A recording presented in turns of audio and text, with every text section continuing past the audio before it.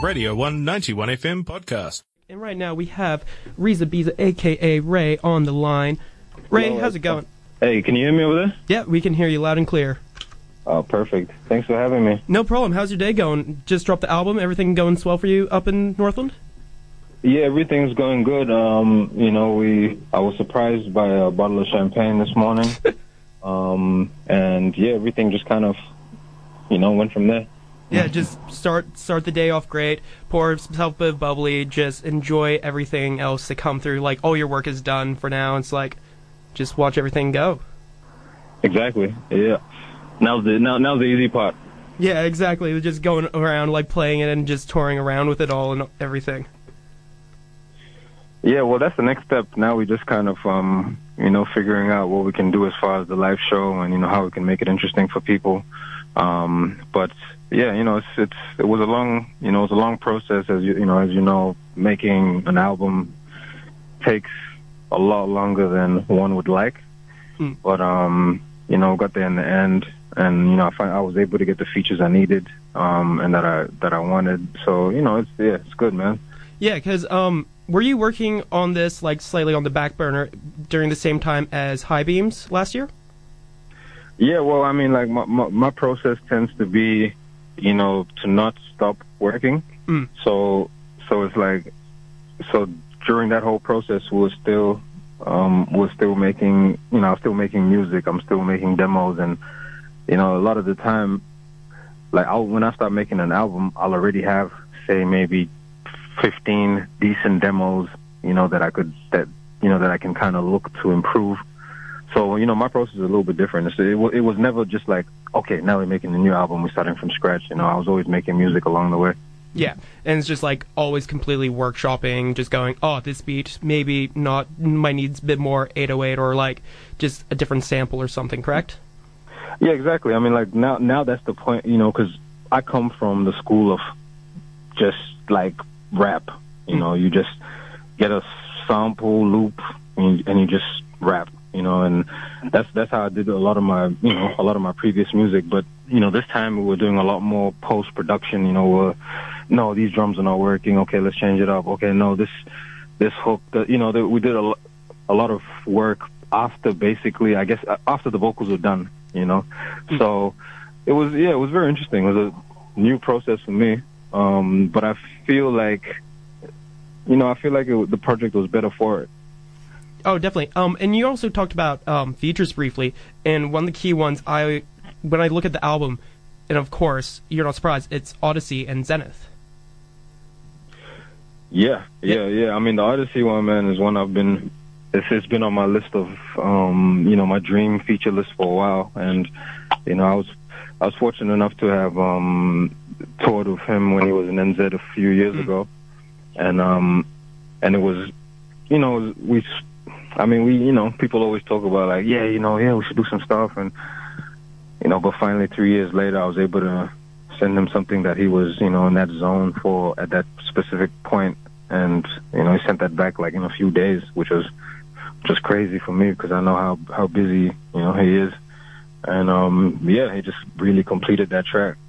Yeah, because it's just like seeing that, especially with this one, this is such a international track because A, it goes over a lot of world politics, but then B, Zenith, like being from Jamaica, doing all the dance hall and everything, just having that intersect, like that beat, I was like just falling in love. Like it has that old school kind of scratching, and then also that very dub aspect to it.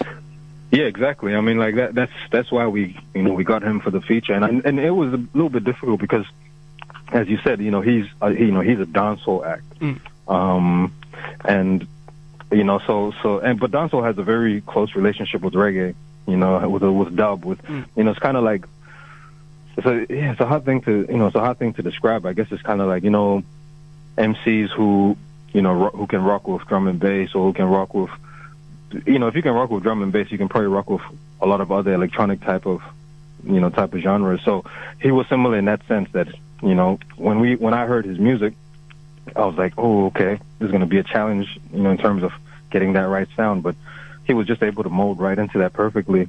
And fortunately, it was one of those cases where it's like, oh, yeah, this is perfect. No changes. Thank you. You know. Yeah, just take it as it is. Is like you're like, oh damn, don't have to actually work around. Like he had that skill and everything just saw what needed to be there.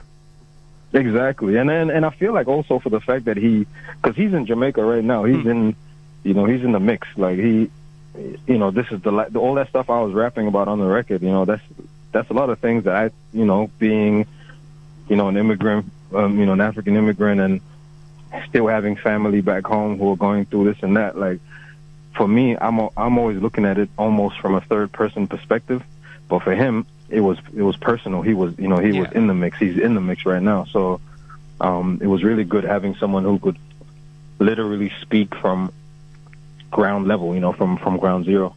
Yeah, and like just because, especially with this track, Trouble, it's like there's a lot to unpack, especially with world politics, and it's so interesting now how pretty much you have 3 separate locations all being able to converge over like the same things, and yet have also different backstories, or like you said, him being on the streets, like in the mix of everything in Jamaica, but yet still be able to talk about these same things. Well, exactly. I mean, I think that's you know, a byproduct of, you know, globalization. Oh, definitely. I think our stories are becoming a lot more relatable. Like that, you know, globalization has its negatives, but I think one of the positives is that now when we have a problem or when we have an issue that we want to speak of, it's like we all can see the same thing. You know, you know what I mean? Even if we in New Zealand looking out, you know, and watching the news and kind of hearing about what's going on around the world, we can still see it, we can still feel it. So yeah, it was just a beautiful thing, man. This is one of those tracks that just kind of, it was probably the easiest track to make, you know, on the album, but probably the hardest in terms of like hoping everyone can get their parts to me on time and it sounds good and everyone, you know. But it just kind of really just fell into place. Yeah. Also, with today's been a big day of music releases. Like Danny Brown has just dropped, You Know What I'm Saying, you, of course, with Bygones. Nick Cave dropped his new album and stuff. So what were some of the things that you were, like, listening to when making? Were you, like, starting to get introduced to a bit more dub when listening to, like, Zenth's tracks? Or was, like, people like Blaze the Emperor and stuff, like, putting you on different things and whatnot?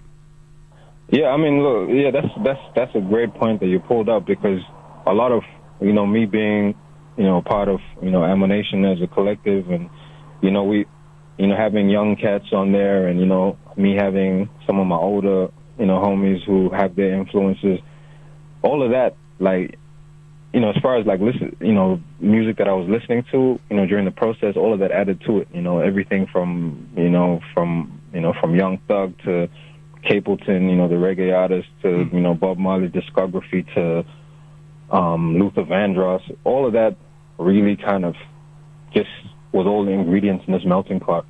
And, you know, I mean, like, if you look at my Spotify playlist, like, I have stuff for every genre, you know, every mood, you know, and the stuff I'll be listening to, like, especially during making a rap album, I don't listen to much rap. It's probably like, you know, like I said, more the Luther Vandrosses and the Stevie Wonders, and probably just new stuff, like, you know, the Babies and the Young Thugs and all the, you know.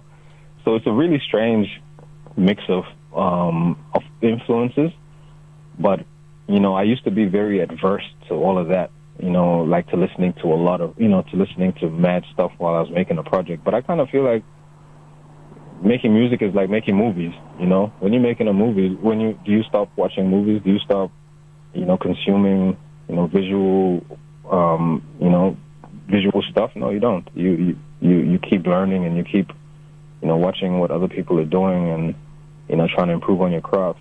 So yeah, this one was a crazy mix of just everything, like, you name it. Like, I had this little house phase. You could probably hear that on the project. Like, I had this little phase where I was like bumping a bunch of like house music. You know, had all types. I think anyone who like listens to the project, you can probably actually guess pretty well what phase I was at or what I was listening to around the time I was making the specific records, which I think makes it a little bit, you know, interesting in a way.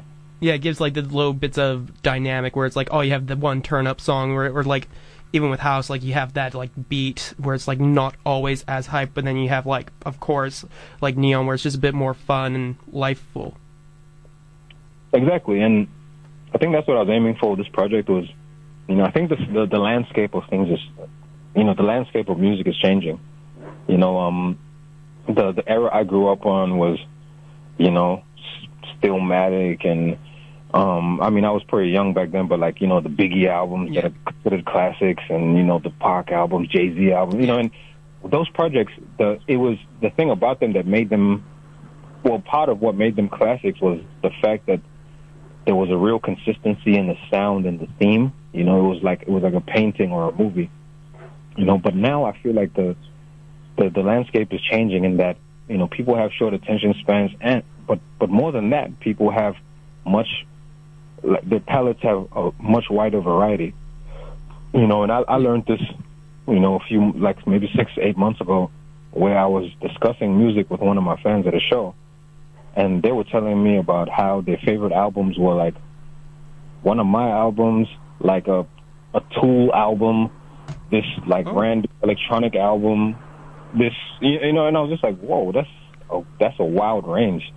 And I kind of picked up from that, like, it's different. People have an eclectic taste. They don't want to hear the same theme or the same sound for a whole album. They want to be taken to different places. So, I guess this is in terms of trying to make an album that has different sounds but doesn't sound like it's a compilation. I guess that was the real challenge. Yeah, definitely just working through everything and making it seem like it's easy to have different points and like then it's just a mixtape, but it's like bring it all together and finding those intersects and making it work. Exactly. Yeah. Well, thank you so much, Ray, for talking to us and taking the time out of your day. Where is the album available for the people who don't know? All right, so to everyone out there listening, you can check out the new Bygones album by Ray Zabiza. I said that in third person, but that is out now on all platforms: Spotify, Apple Music, Tidal. If you support Jay-Z's endeavors, what else? Just any type of electronic platform you can find my new album on. Yeah, thank you so much for taking the time out of your day, man. Hope you enjoy the celebration from the fruits of your labor. Thank you. Thanks for having me. Awesome. Sweet. Catch up. All right, that was Ray Zabiza. And right now we're going to be playing Trouble off the album Bygones with Odyssey and Zenith. So keep it locked to Radio 1.